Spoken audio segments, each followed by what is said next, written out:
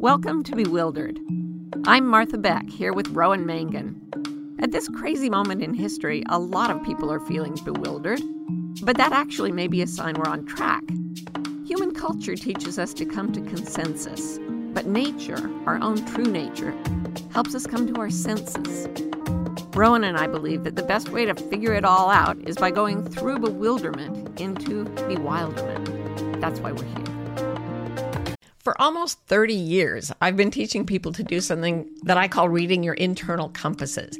I believe we are all born with direction-finding mechanisms that are inherent in us and will help us find our best destiny. A few years ago, though, I realized that a lot of people were getting very, very anxious. And this is true. Anxiety is going nuts all over the planet.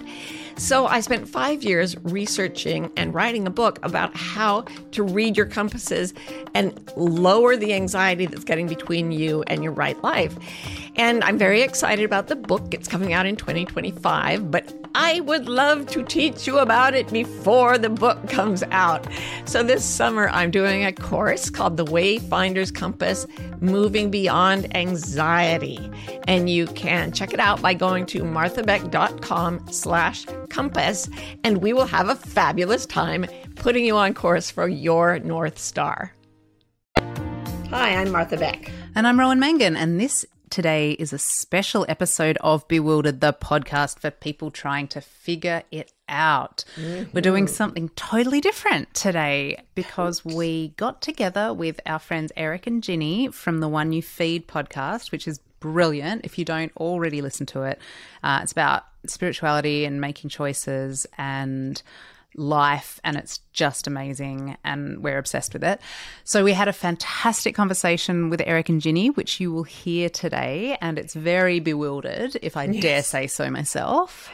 We had a blast. We talked about, and we had a script. We did not even say a word that was on that script. We went into what drags you into the path of least resistance in your life versus what is pulling you upward to becoming your best self. Mm-hmm. We talked about how sometimes you get to a rock and a hard place where the cultural influences are so negative that you kind of have to go find your true nature. Really kind of fun stories that we heard. And then, how do we deal with life when everything's changing and there are no, social scripts anymore? How do you make up your life as you go along? We were making up the episode as we went along. Yeah, it's perfect. It's how do you do stuff without a script? You'll love it. You'll love it. So we really hope you enjoyed this episode today. Don't forget to look out for the One You Feed wherever you get your podcasts, and stay wild.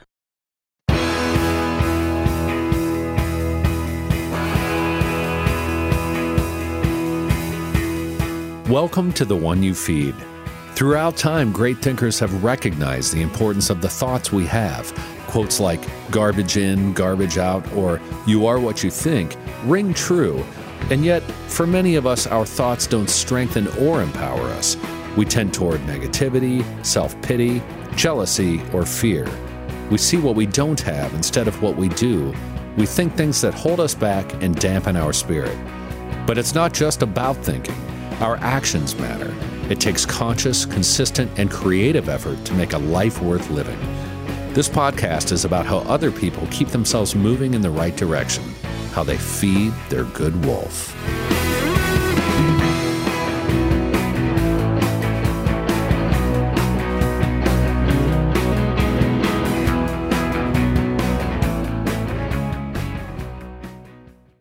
Hi, Martha. Hi, Ro. Welcome to the show. Thank you. Thanks for having us. Yeah, we're really excited to have you on. This is kind of a special episode where we're going to just, the four of us, Ginny's here with me, by the way. Hi, Ginny. Hello, everybody. Hi, Ginny. Hi, Ginny. Hi. And we're just going to have a conversation among the four of us, and we thought that that would be more fun than one person interviewing another person, and we would just kind of talk.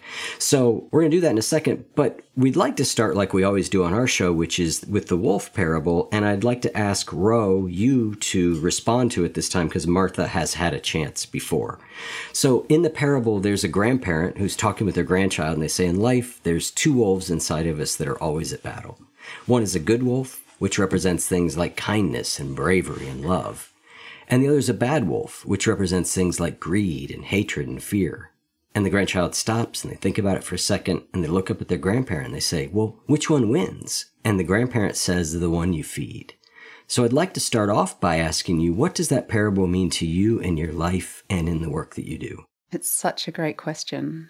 And I think about this a lot because I have loved that parable for so long. And I feel as though when you're feeding the right wolf, there is an ease and a flow and a pull towards. So for me, I'm very motivated by stories and storytelling and the power of that in our lives, in our spiritual lives, in our imaginative and creative lives. And I think we all know the feeling of being magnetically pulled towards something. And I also think we can all relate to the feeling of taking a path that feels avoidant of truth in whatever form it takes. And so that could be however we're trying to avoid what needs to be done, whether it's substances or wasting time or zoning out or whatever it is. And so for me, it's about recognizing those two different states and the way that they feel for me in my body, and just trying to always be edging back towards feeding the right wolf. Because, the right wolf is hungry all the time. I'm interested to know how you feel through that. I mean, I spent the better part of my life thus far, actually, especially my adult life, up until about, 10 years ago, kind of orienting towards going with what felt easy and good and kind of whatever I was drawn to. And I did that without the fine attunement towards if potentially that might be an avoidant path to something I really need to pay attention to. And it got me into a place of addiction and burnout and just not so great. It turns out by avoiding all the hard stuff, you actually don't end up in a great place. So how do you kind of discern within yourself if you are like moving towards something that feels really supportive and good for you versus something that maybe just feels good in the moment? Right. And it's so true because they can feel similar, can't they? And I think there's something about, that phrase, the path of least resistance. Like there's like a place where it's just easier to turn on the television than to do the work on your creative project. And that's a path of least resistance. And it can feel like sort of sliding downhill very easily. But for me, it never has that gravitational pull. It never feels like a magnet. It just, it feels like a downhill slope on a little toboggan. I love that because they're both forces that move you forward, but there's a very subtle difference between the feeling of being pulled down by gravity and the feeling of being pulled into a magnet, which can actually pull you up, right? And so it may actually be hard to do something, but there's a pull up into the energy of it, and that is missing when you're just flopping. Just sliding along, slip sliding away. Right. Yeah, I think this is such an interesting question because, Martha, I know you do a lot of talking about intuition, right? And, trusting that inner knowing. And yet it is difficult because sometimes our deepest, most habitual conditioned patterns have that same almost instant sense of knowing. Maybe knowing is the wrong word, but they just arise immediately without any real thought. And so I'm kind of curious, Ro, you've talked a little bit about it. Martha, how do you think about discerning those two energies? They don't feel the same at all to me anymore. And part of it is that during the pandemic lockdown, we were all like in our little house, and we talked a lot about what to do next and how to move forward. And Ro is incredibly intuitive and also very bright. So we would go the intellectual route and then we'd go the intuitive route. And the socialization of immediate reaction was sort of shut down by the pandemic. And that really brought me to an abrupt halt. And I learned that when there's an immediacy of socialized reaction, it is not at all the same feeling of I'm going deep into my intuition, into my body, and body, heart, and mind and soul are lining up. And there's a sense of solidity. And that does not happen when I'm following socialization, even though the socialization may be really deep and intense. I don't know. How do you guys feel about it? I think you used a word there that I think is really important, is those things aren't hard for you to tell apart at all now. right? And so for me, in learning to work through my perhaps traumas, my addictions, and the work that I've done along the way has made that difference very clear to me also. It's just that I didn't have that discernment once upon a time. Yeah. I feel like I now am better at discerning habitual response or socialized, conditioning versus deep intuition, deep knowing, deep wisdom. I'm better at it. I mean, I'm certainly no Martha Beck at it, but I'm definitely better than I used to be.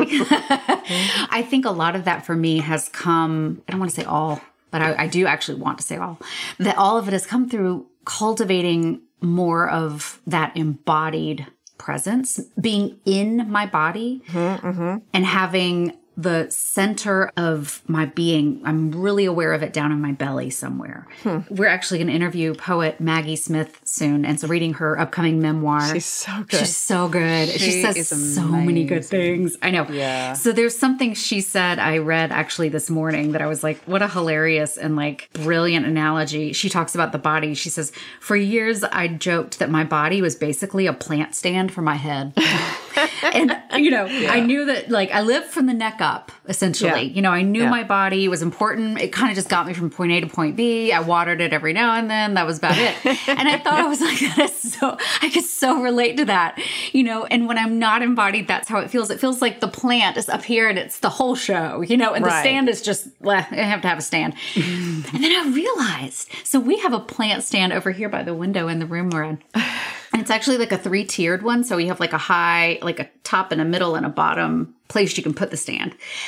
And I was like, okay, so when I'm embodied, it's as if I move the plant down to the bottom stand. Oh. It's like my brain is down in my belly, and I just think in a Buddhist tradition, they refer to this place as your hara. Hara, yeah. It's 3 fingers kind of down from your belly button and in. Yeah. When I'm really kind of able to contact that place, somehow, mysteriously, I can't give you the physiological reason here, but I'm connected to the knowing that is in my body. And it feels like that deep wisdom, And it's not hard to feel that, right? We've all had this experience, have we not? Or haven't we? Well, Martha has to teach it, though. She teaches it in her trainings. It's always one of the first things she teaches because I think we do know it. We come in knowing it and we're trained to unlearn. We talk a lot on Bewildered about the fact that we're always right in the feeling, but we often get it wrong in how we interpret and act on the feeling because then it's it has to come back up through the brain and the social filters, and then we can get it so wrong. What I always tell people is that the cognitive brain can process about 40 bits of information per second, but the entire nervous system, including more nerves going from the heart to the brain than from the brain to the heart, and a massive amount of information going from the gut to the brain, that can process 11 million bits of information per second. And it's so much smarter. And you know what people always say?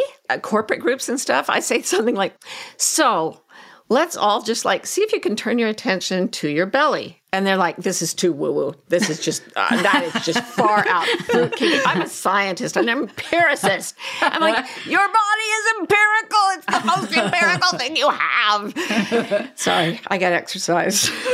It's true, though. I was thinking the other day, too, that as a species, and potentially we've always been this way as a species, I don't really know, but our balance is off. We're so oriented towards our brain and our intellectual orientation to the world and interpretation and filter that we've forgotten this other huge component of how to move through the world. I was thinking evolution is not an intellectual unfolding of life. Life got smarter and better adapted by just through doing and then optimizing, doing and responding, not thinking about it and analyzing it and then trying to find the right way.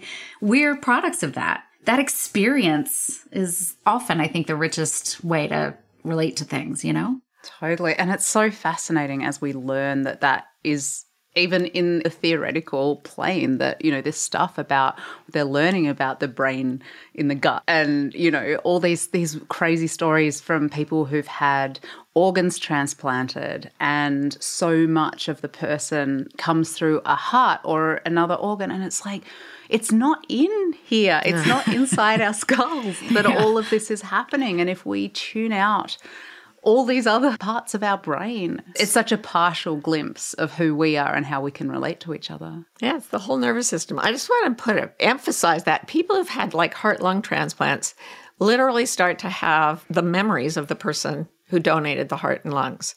I thought I just read one book about this weird experience this woman had. Turned out she was going to a support group because everybody she knew who had a heart-lung transplant started remembering the donor's life. I think I read something to that effect almost recently and told you about it. That is mind-blowing. There was a really brilliant episode of This American Life years ago, and I feel like it started a whole snowball effect because it was all these different stories about this happening. Yeah. Cool. It is so cool. Well, I think the idea is we do tend to, or I should say I tend to, and have gotten better at it, sort of view the world as if I'm up in my head. And I just imagine that has to have been sort of what happens when you're taught that everything important happens here, right? But it also happens to be where the eyes are, and we're very, eyes and ears. But the idea that the brain is disconnected or different than the rest of the body makes no sense.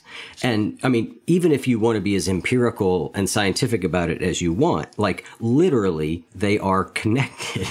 Like there's a lot of nerves. And so yeah, I think it is learning to know in multiple ways. Yeah. Is I think the thing that we're aiming at. Yeah, and the body is full of surprises, right? And wild and sort of untamed. And like I remember the first time I sort of dropped into my body, I was like, whoa, this feels out of control. This feels like things are happening that I'm not making happen. Sensations are happening.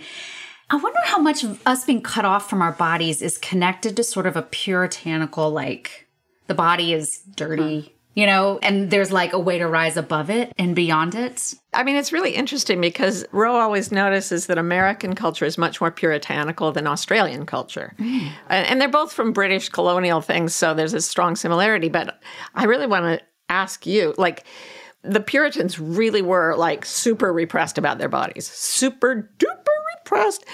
Whereas not everyone who went to Australia maybe was quite. Is it the same? No, I don't know. I mean, it's sort of. I think I don't know that the body stuff. I feel like if you look through history, there were different times. There were times before the kind of Victorian era where everyone got super uptight, where people were much more chilled about their bodies. Like I think it sort of rises and falls, and maybe here in American dominant culture right now, we're kind of coming back to a sort of more prissy kind of disconnected way. But you know what is interesting to me thinking about this is that you can actually almost close the circle in the conversation coming back to the brain, because Martha's doing this amazing research at the moment, which is all about how broadly the left brain and the right brain, and what she's taught me, and you have to correct me if I'm getting this wrong, but like even the impulse to disconnect from our body is intensely left brain. And one of the things that I think she's arguing in her new book is our society has pushed us into our left hemisphere. And if we could actually learn to embrace both sides, that process that you're talking about, Ginny, would be almost automatic. Like, is that a fair? Yeah, I mean, the left butchering? Speaking of butchering, the left side of the brain is more analytical, and analysis literally means to cut things into pieces. So it understands by chopping, dividing. It's more grasping. It's very intellectual. It's the primarily verbal hemisphere. And I think what we're seeing is not the suppression of sexuality, but the obsession of intellectualism. Yes. And that is the left hemisphere. And the weird thing about it is that if somebody has a stroke on the left hemisphere, the right hemisphere is all they've got left. They may not be able to talk, but they see everything. When someone has a right hemisphere stroke, so the left hemisphere, which is the talking intellectual side, it insists that it's the only thing in existence. And in fact, the person who has that stroke may only put makeup on one side of their face. They pay no attention to one side of reality because the left hemisphere only wants to deal with what it knows.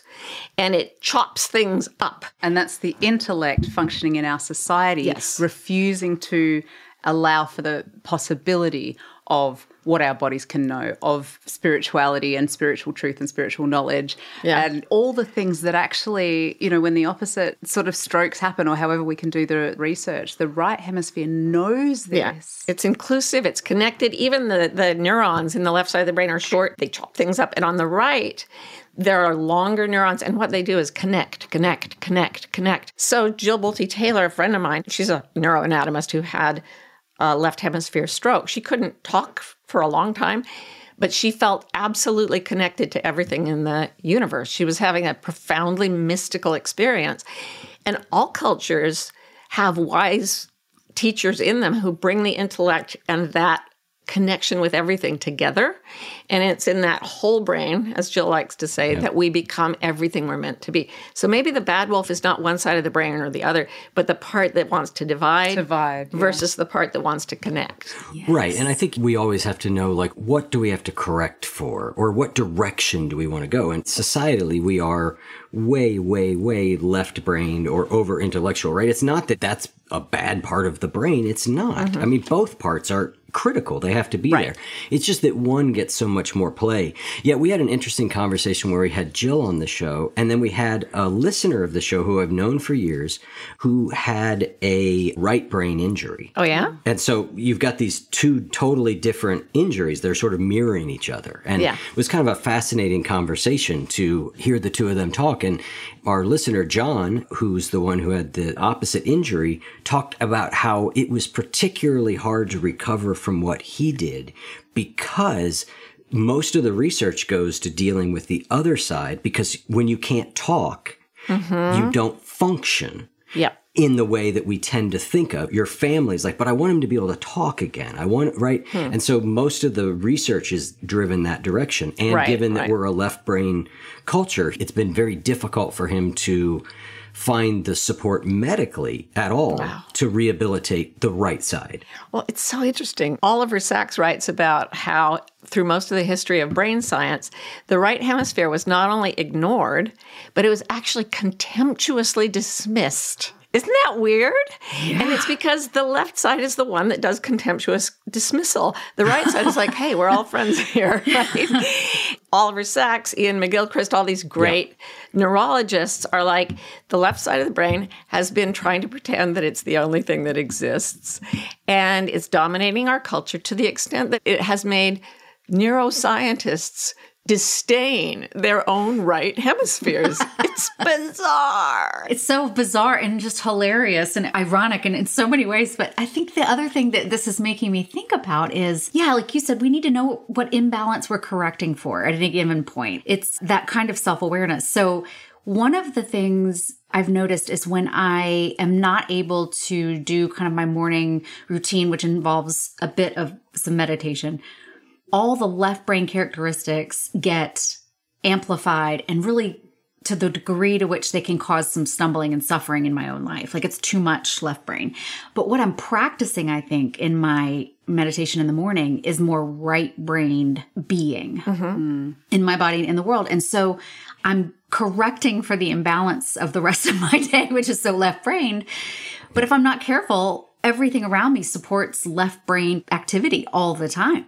Right? So true. And I wonder if it would be fair to sort of even characterize, if you were talking about the two wolves, is that one wolf is the force that connects and the other is the force that divides. Because when you're looking at a force that connects, it includes the part that divides, right? And that's what Eric's saying is that there is a really important use for the left hemisphere.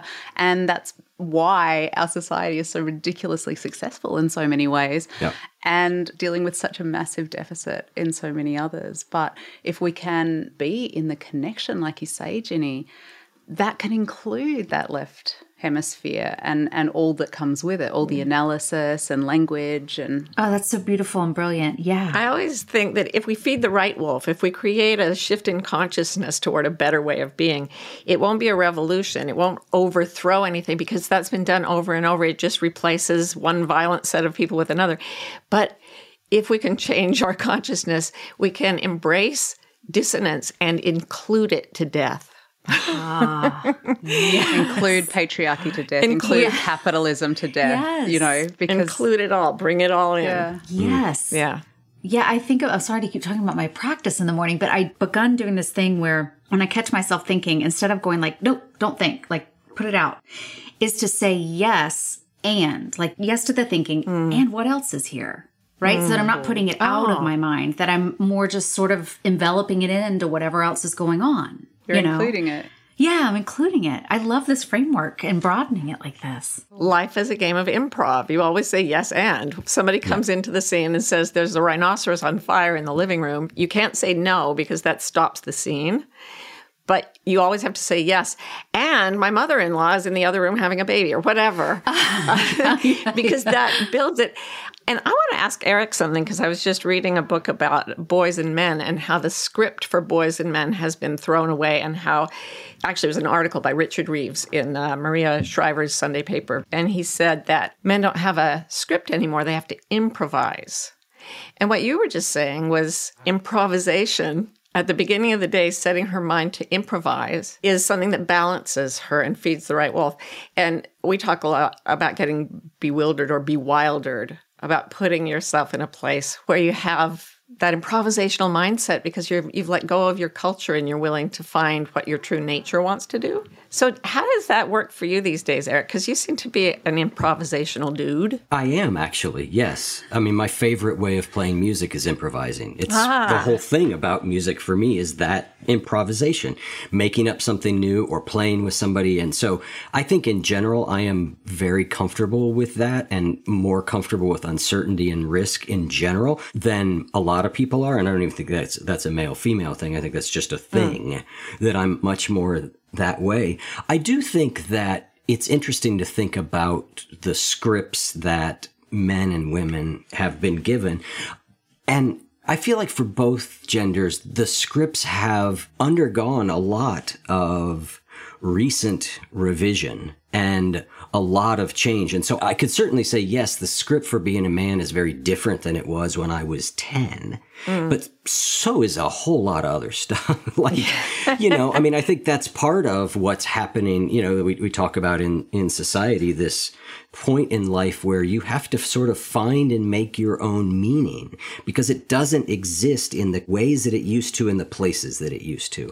And so I think that's kind of across the board for everyone. But I was thinking about my father, and my father passed recently. I was at his funeral last week. But I was thinking with my dad, it's easy for me to see that I feel like right in the middle of his life, the script got changed. Like, here's how you are as a man. Here's how you parent your children. Here's the way you are towards them. And so he did that. And then right somewhere around 45, 50, somewhere in there. And I think this happens to all of us to some degree, but maybe I just see it more sharply in his case. That whole script changed. And the way he was suddenly wrong. And my father was a person who very much wanted to do the right thing. He was very focused in that direction to the point that you might say it's a shortcoming, you know, looking towards someone else to tell you what the right thing is. But I think he had that. And so I think when everything shifted about what a man should be, I think it caught a lot of men, you know, sort of off guard like that, who had been thinking like, I'm doing the right thing. I've done everything I've been told to do. And now you're telling me that I've done it all wrong. And that's a difficult thing for anyone to go through. Right. Yeah. Particularly like you were saying with Jordan, your son, it was like, and they're doing it at an age often when psychological flexibility is not the strength anymore. Yeah. I was sort of saying that I think this happens to everybody as we get older. The older we get, the more the rules are changing from when we were younger. And unfortunately, we are at an age where if we're not careful, our psychological flexibility, our cognitive ability, our ability to adapt is going down. And so I see how people get stuck. Although we now know that the brain continues to develop and maintain its plasticity throughout life. And the famous nun study done in Canada, they followed these nuns because they were living in almost the same exact routine. So it was a great chance to look at a group of people who were basically having the same life. And then they donated their bodies to science. And they found that they were looking like at Alzheimer's. And they found that some of the nuns who had not developed Alzheimer's, who were sharp and clever to the end of their days, when they looked at their brains, they actually had Alzheimer's. But they were learning. They were the people who 20 years earlier had answered questions with the most complex sentences and said they liked to solve puzzles. So they were constantly challenging their own brains. And I think maybe we can see this as an opportunity, the world shifting constantly around us and having to improvise everything, as a gift to take us back to the wolf that connects, because that's the puzzle cracker, right? So maybe constant change and improvisation is a joyful thing that can help keep our brains young.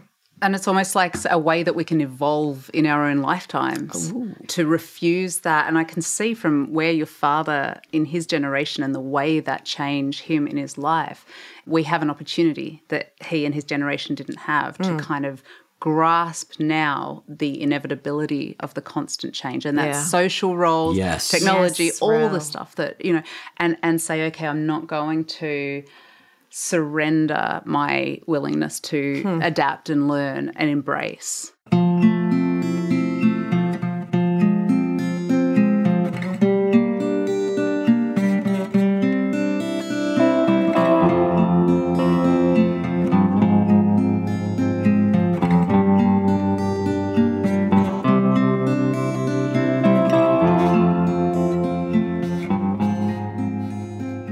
For almost 30 years, I've been teaching people to do something that I call reading your internal compasses.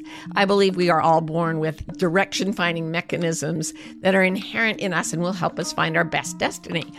A few years ago, though, I realized that a lot of people were getting very, very anxious. And this is true. Anxiety is going nuts all over the planet. So I spent 5 years researching and writing a book about how to read your compasses and lower the anxiety that's getting between you and your right life.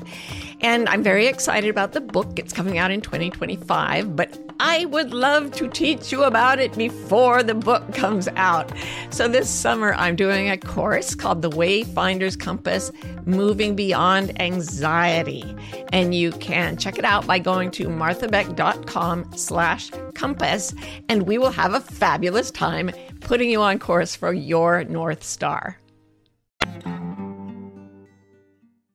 I think you go back several hundred years, things changed very slow. You could feel fairly confident that the life that you were living was going to look very much like the life your parents had lived. Yep.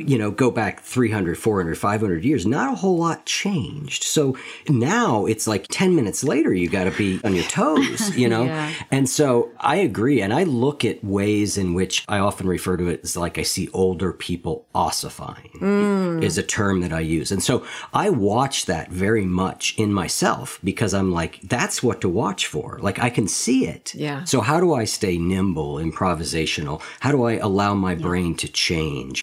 Even as I feel some of what happens in age, sort of feel it kind of creeping in, it's there, but I think there's ways to work with it skillfully and it feels important. Our friend Elizabeth Gilbert, I don't know if she's ever been on your show, but there was this wonderful talk that she gave long time ago, at least 10 years ago. And it's funny, you were talking to Eric about, men's experience with this, and she was speaking at a women's conference. And so it was actually about women's experience. And she was making the exact point that you were making, Eric, about, for the first time ever, we can't look to our mother's lives and our grandmother's lives and our great-grandmother's lives to get the script of what we should do. And she said, it's like, and this totally applies across all genders, we're all just wandering around in our own little maze trying to make decisions about what to do without any blueprint. And she said, this is why this is the age of memoir. She said, because reading someone's memoir is like getting to climb up and look over at her little maze and how's she making these decisions? How's she dealing with these impossible, unscripted journeys that we're all making? And I just always think of that because it is so true, and it is in every aspect of our lives. It's even more true now than when she said it, and it will be even more true 10 years from now. At that time, we didn't even have as much internet onboarding. I was there. I was actually in the room when she gave that. Oh my God. Yeah. And I watched it on the internet. Oh, wow. And at that time, Eat, Pray, Love was brand new, and it was just, smoking off the shelves. People were not spending as much time on their phones.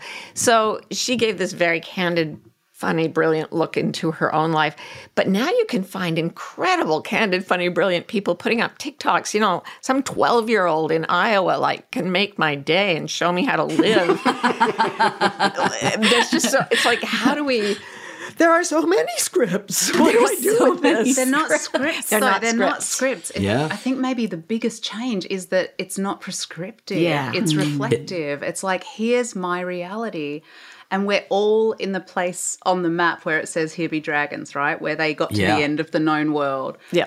And it's here be dragons. And we're all dealing with different dragons, dealing with them in different ways. But I love that we're all just saying, well, here's my corner. Yeah. Make of it what you will. A number of years ago, as the research around psychedelics and depression became very, very relevant, I thought, okay, that's something I want to investigate. And so I chose to.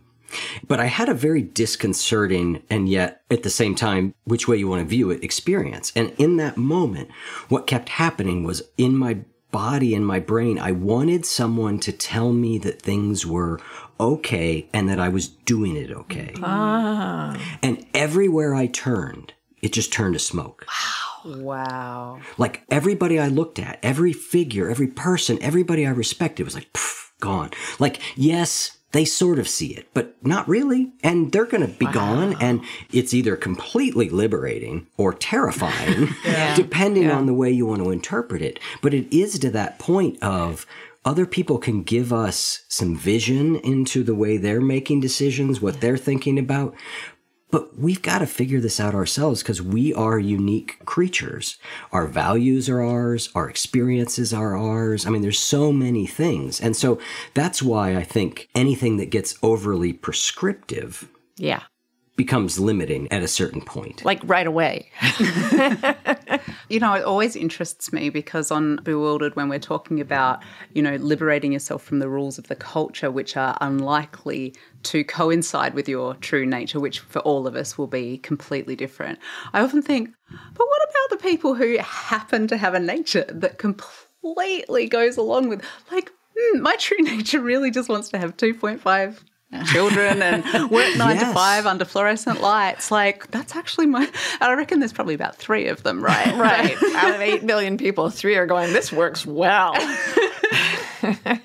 Right. Well, you know what it makes me think of is right now, I'll connect back to something I heard, Martha, you describe, which is like that time at the end of the day when we all like cuddle up on the couch and watch the flickering light tell us stories, you know. Yeah. The series we're watching right now, it's me for the first time, you for the second, is Mad Men. Oh, yeah? Did you all watch that ever? Not the whole thing. Okay. I found myself feeling suffocated. Understandably so. Yeah. And what I'm going to say is like we're immersed in that time period right now. And I mean, it's just wrought with like jaw-dropping unfairness and roles that are just so harmful and painful and limiting. But that was our parents' generation. I mean, that was my parents' generation. And then the ones before that. I mean, it highlights for me kind of the way that that's always been is like, this is how we do it. And that's how our parents did it. But again, back to Maggie Smith's memoir, which you're just talking about how this is the age of memoirs, you know, she starts with this Emily Dickinson quote that says, I am out with lanterns looking for myself. Oh, Emily. I just love that beautiful idea. I'm out with lanterns looking for myself. When Eric was talking about finding a skillful way to deal with the age of nothing but improvisation, you know, as we've been talking about all of this, I was thinking about the Asian philosophical tradition I was lucky enough to be exposed to when I was quite young. And in Asia, there's this idea that the state of highest intelligence is called don't know mind. Yep. And it's also called beginner's mind. And Suzuki Roshi says, in the beginner's mind, there are many possibilities. In the expert's mind, there are few. I have a son with Down syndrome. He's your son too, but I actually squirted him out. Sorry. And he says... I assume it was a little more difficult than that. More like this. that was like a kangaroo. Like I do it in Australia. Anyway, there are two things that he will say so grandly, like, I don't know. He'll say something, I don't know. And the other thing he will say sometimes is, I haven't got a clue. And the zest with which he says that, you know, people told me I should put him in an institution because that is so shameful. To have a child who doesn't know things and can't follow the thread and isn't intellectual. And the complete peace with which he wages his life is so of a piece with his not knowing. And he has had so many, I mean, every now and then he'll just rear up on his hind legs and say something absolutely magical and so deeply insightful and wise that I feel like we're living with a Zen master. Yeah. And it's all about not being ashamed to say to the left hemisphere, down, Wolfie, down. Yeah. Here, have a steak. Yeah. Let's include you a little in the bigger piece. Don't know is a great phrase. What's fascinating, Martha, and I'm sure you've seen these as you're doing research in your book, is those split mind studies. Yes. Right? And what's fascinating about the split mind studies, they basically find a way of separating the right brain from the left brain. And I'm not going to go through all of it, but in essence, if the left brain doesn't know the answer to something that only the right brain can see, it still makes up an answer. Yeah. It makes it up instantly, and it believes it 100%. Yep. And so that is the nature of that left brain, is to know, is to have an answer. Certainty. You know, Yeah. we saw this with Ginny's mom Yeah. with Alzheimer's, right? It would be like, she would say something that was totally, by objective reality standards, crazy, right? But there was no doubt in her mind. And there was not a second that it took her that you could observe for her to like conjure it up. Like the story she said or the idea quick. or the solution. It was just like bam. Instant.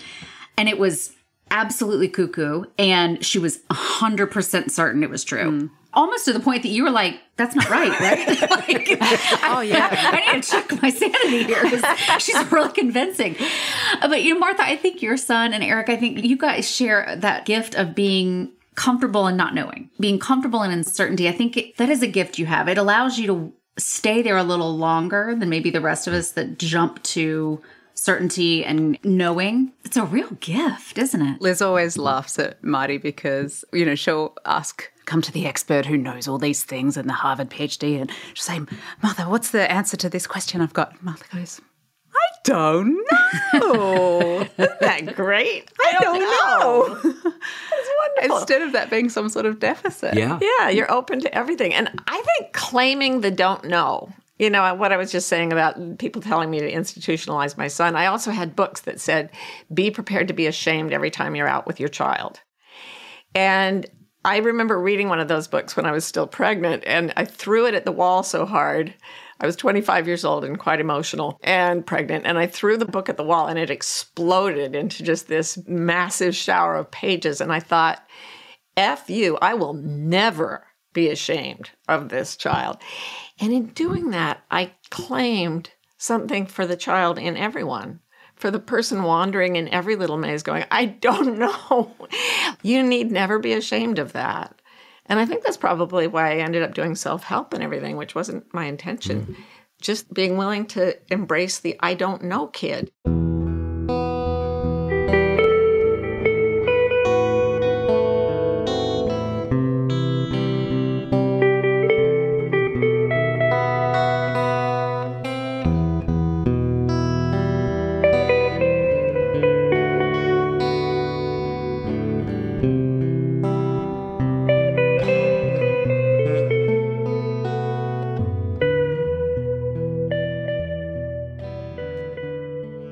I've always been weird. When I write and speak professionally, I have to tone it down, especially the part where I believe the universe loves us and is on our side. A few years ago, I decided to just show up online and say what I really think. This became The Gathering Pod, a series of discussions about how to thrive in a difficult world. So if you need hope, inspiration, or a chance to listen to someone much weirder than you could ever be, come join me on The Gathering Pod.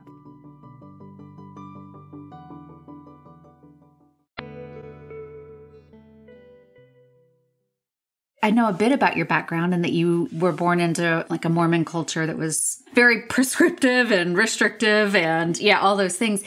Did you always have a sense of your own wild, open, free sort of self in this way that we're talking about, this don't know mind or this rejecting sort of these prescriptive ideas that just didn't fit? Or did that happen to you like over time or with a defining moment? Like how did you get to where you are based on where you started?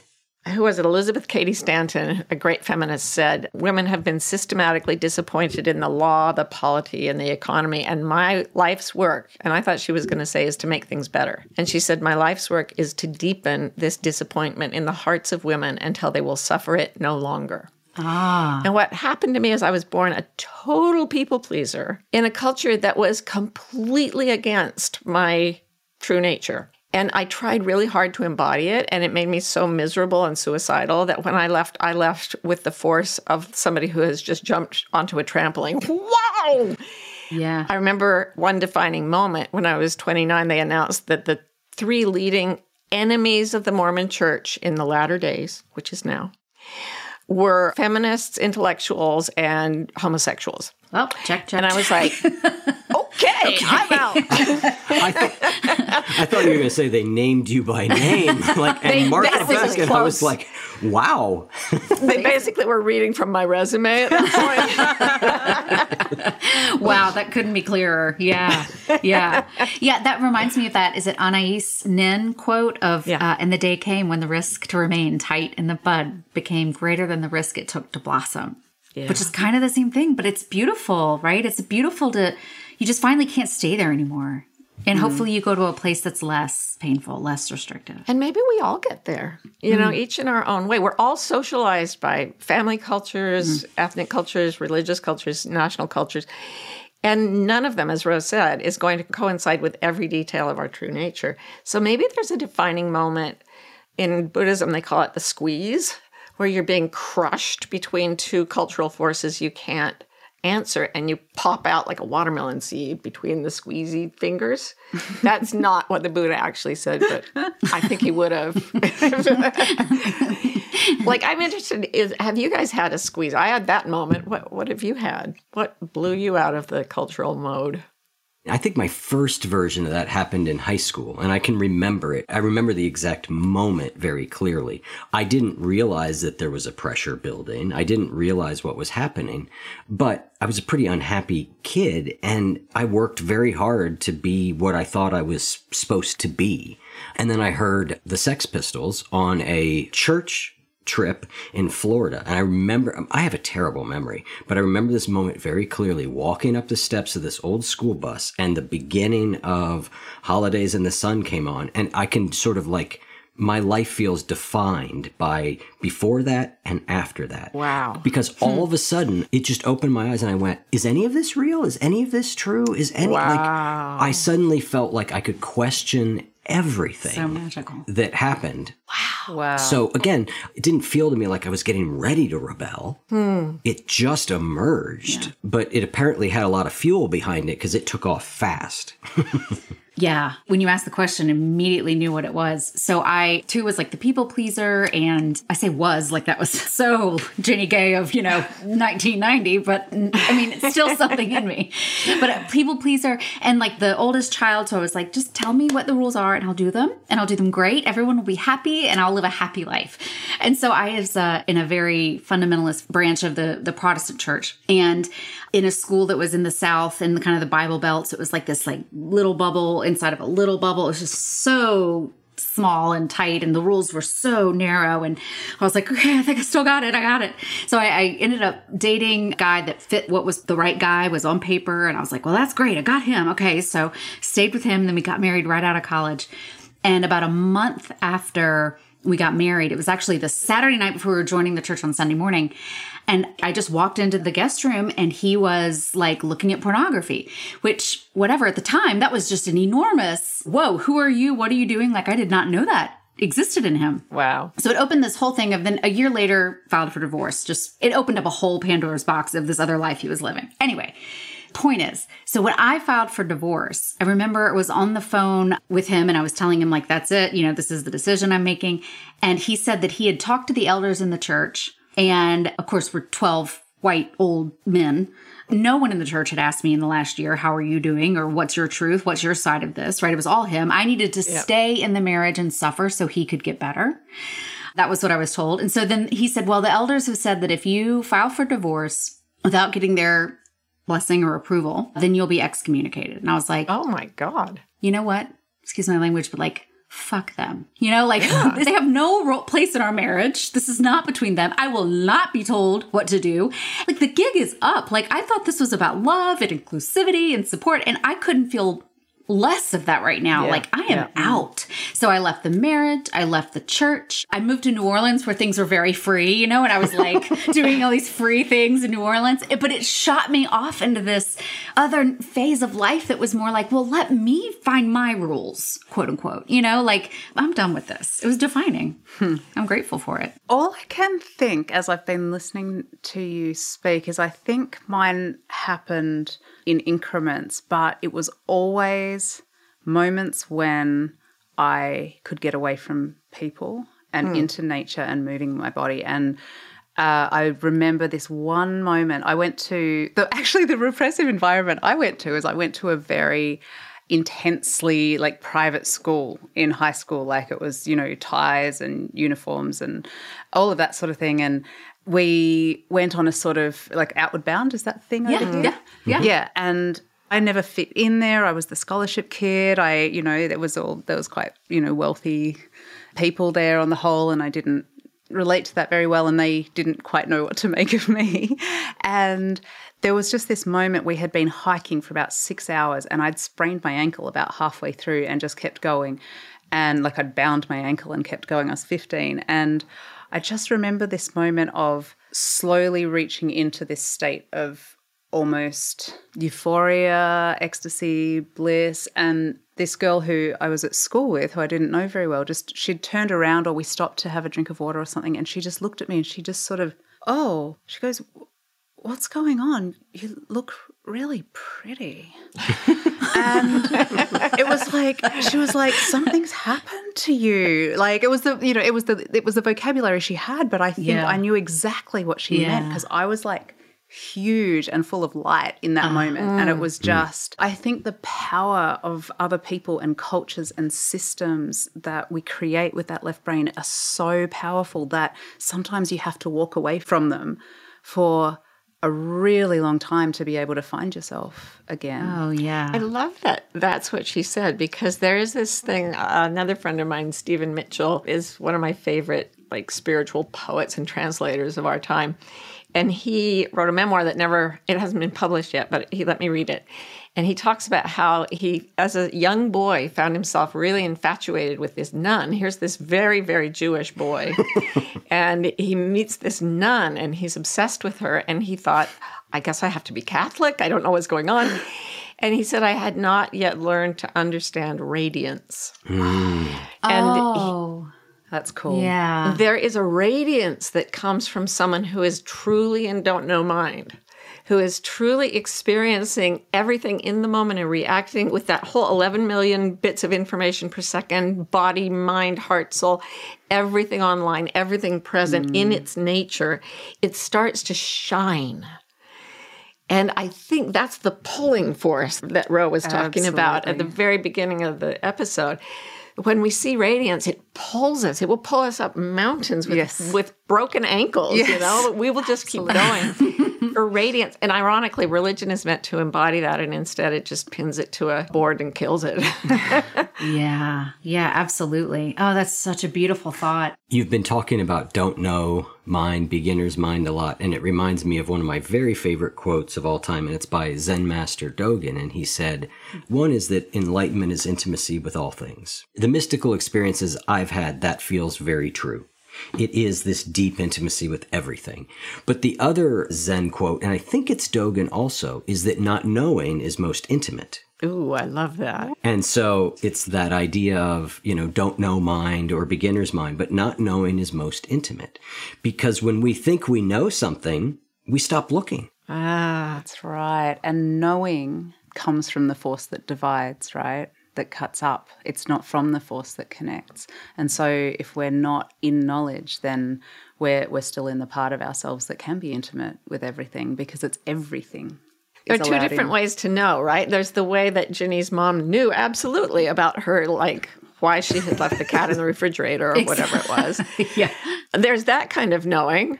And then there's the kind of knowing that is, my body does not exist, but I feel with every molecule in the universe, and there is no need to explain to me. I am it. I am you. The wolves both claim to know. As Ian McGilchrist says, one knows that there's nothing to know, and the other one knows that it never knows. It's so often both and. I mean, I think often people, myself included, get tripped up when in like Buddhist circles, they talk about like everything is interconnected. Like there's no you, there's no me, there's just us. And that's true, but it's also incomplete because there is also still like a you and a me. I mean, there's both. It's just that either alone is not the whole story, right? Right. It's when we connect, it's when we bring together that we find the truth. There's that incredible image of Indra's web where the structure of the entire universe is like a three-dimensional spider web, and at each juncture of silk is a diamond, and it has infinite facets, and that would be you, me, us. In every facet of every diamond is reflected the entire web, every other diamond. So everything is reflecting everything else, but without a single one of those diamonds, it would be incomplete. Yes. Beautiful. It's mind-blowing, and That's good. Yeah. It's good to blow our mind. It is. Yes. so I think we've figured it all out. I think we've solved it. Solved, yeah. I think the answer is just don't know anything. Yeah. Just That's the takeaway. We don't know. We have no idea. That's right. it's interesting. The one thing we're sure of. It's so interesting because I often relate things back to being an addict and an alcoholic. I think back on that time. And when I said at the very beginning, like that sometimes it's hard to know this deep inner knowing versus our habitual conditioning and patterns, because in a moment back then, it felt deeply true and right that like I had to do heroin. Like it seemed like 100. Right. It felt really real. But I was just thinking, I had been having that thought. But then the other thing that I just thought about is a lot of the words that we use for intoxication, plastered, hammered, ripped, right? They all point to this breaking of this small thing that constricts us. But it also, I thought you were going to say they're all about building, hammered, plastered. They're about building something. Oh, interesting. And when I worked with heroin addicts on the streets of Phoenix in the dopamine clinic, the methadone clinic, they came in and I would listen to them and they'd say, I really, really want to be on heroin. And I'd say, how does it feel? And they would tell me and I'd say, I agree with you 1,000%. Yeah. That's exactly how you're supposed to feel. But it's supposed to last all the time and you get to keep your teeth. We're meant to. I still have my teeth. I want to be clear. As a former heroin addict, He really came out I of it. still have my teeth. Yeah. I got out quick enough. As you were talking about plastering and hammering, I was thinking about a line from the Tao Te Ching, which says that we hammer wood to make a house, but it's a space inside that we live in. We work with being, but non-being is what we use. So it's the space inside that we're creating. And even when you were getting high or whatever it's called with different drugs, you were still building constructions that were allowing you to know the space inside and to know ultimately that that wasn't working for you because there was misery. But you could build something out of your years as an alcoholic and addict that was still the space in which to become whole. Nothing is wasted, nothing. I agree 100%. And that was what most of that was about. It was about me trying to figure out how to connect. I didn't know how to do it. I had not been equipped to do it. And I did this thing and I suddenly felt connected. And I was like, well, all right, that works, right? Until it doesn't. If it kept working, I'd still be there, if it kept doing what it would do. But it was a very elegant solution to a problem for a long time. And just until it wasn't. Isn't that interesting? We're given psychedelics as like the plant world gives us opioids and psychedelics and stimulants, and all of them can make us feel really good for a while. Like we feel, oh, this is the easy way. I'm rolling downhill now. But the radiance is missing. Yes. And in the end, we end up in a very low place going, why can't I find my way back up? But we've all talked about places where we were broken, where the casing was broken on our minds, and where we opened up. And then the radiance comes in, and, the Sex Pistols take you away from the church, and the sex stuff takes your husband away. It has to do with sex. There's a thread there, yeah. But the radiance comes in. And I loved what you said about music too, Eric, because the right side of the brain has music and the left side of the brain has language. And there are languages in the world that have music but no words. And there are no languages that have words but no music. Music can be part of what pulls us into the radiance. So it's also harmony. Every sense has its parallel that's trying to pull us, body and soul, toward what we need to be. Sex, drugs, rock and roll is like what sort of kicked off that counterculture, and it all went eastward. It all went to spirituality. Once the sex, drugs and rock and roll had worn out, George Harrison was over there playing the sitar, and meditating. Yeah. The Beatles went to, stay with Maharishi. Yeah. It's fascinating because we were talking about Mad Men earlier, and we're at the part of Mad Men where it's just starting. You can just start to see. I'm not a little bit. No spoilers. No spoiler. I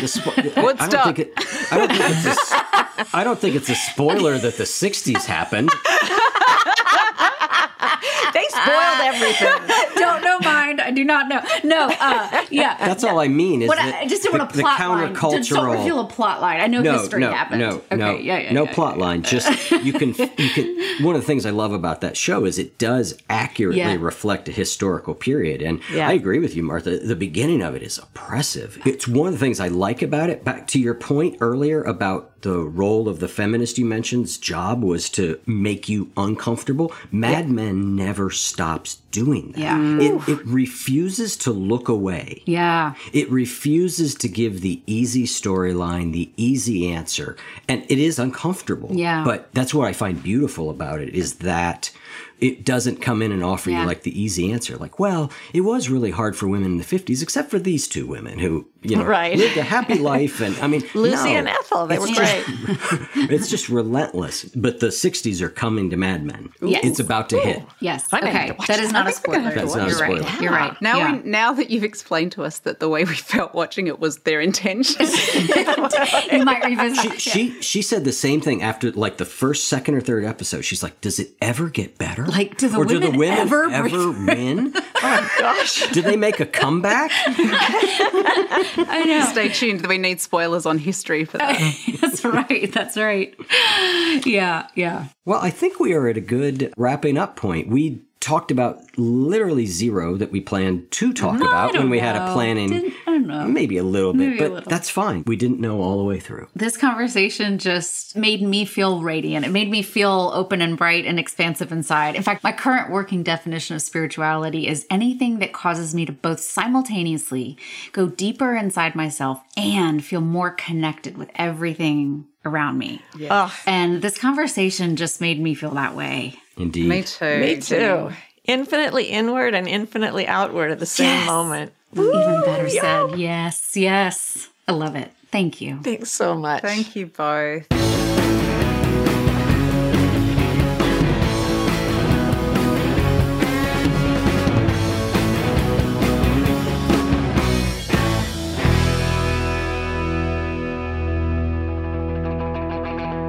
If what you just heard was helpful to you, please consider making a monthly donation to support the One You Feed podcast. When you join our membership community with this monthly pledge, you get lots of exclusive members-only benefits. It's our way of saying thank you for your support. Now, we are so grateful for the members of our community. We wouldn't be able to do what we do without their support, and we don't take a single dollar for granted. To learn more, make a donation at any level, and become a member of the One You Feed community, go to oneyoufeed.net/join. The One You Feed podcast would like to sincerely thank our sponsors for supporting the show. This very special episode of Bewildered was produced in collaboration with the One You Feed and the Bewildered team. To learn more about the One You Feed, go to oneyoufeed.net or follow them on Instagram at @1_you_feed. You can find us at all the usual places, and we look forward to talking to you soon. Stay wild. You know, what I'm seeing out in the world is a lot of fear and a growing amount of despair. Maybe you're feeling that way too, because the ways our culture has taught us to navigate the world, to navigate our lives, they are failing us. We need a new language. We need a new set of tools to find our way individually and as a group.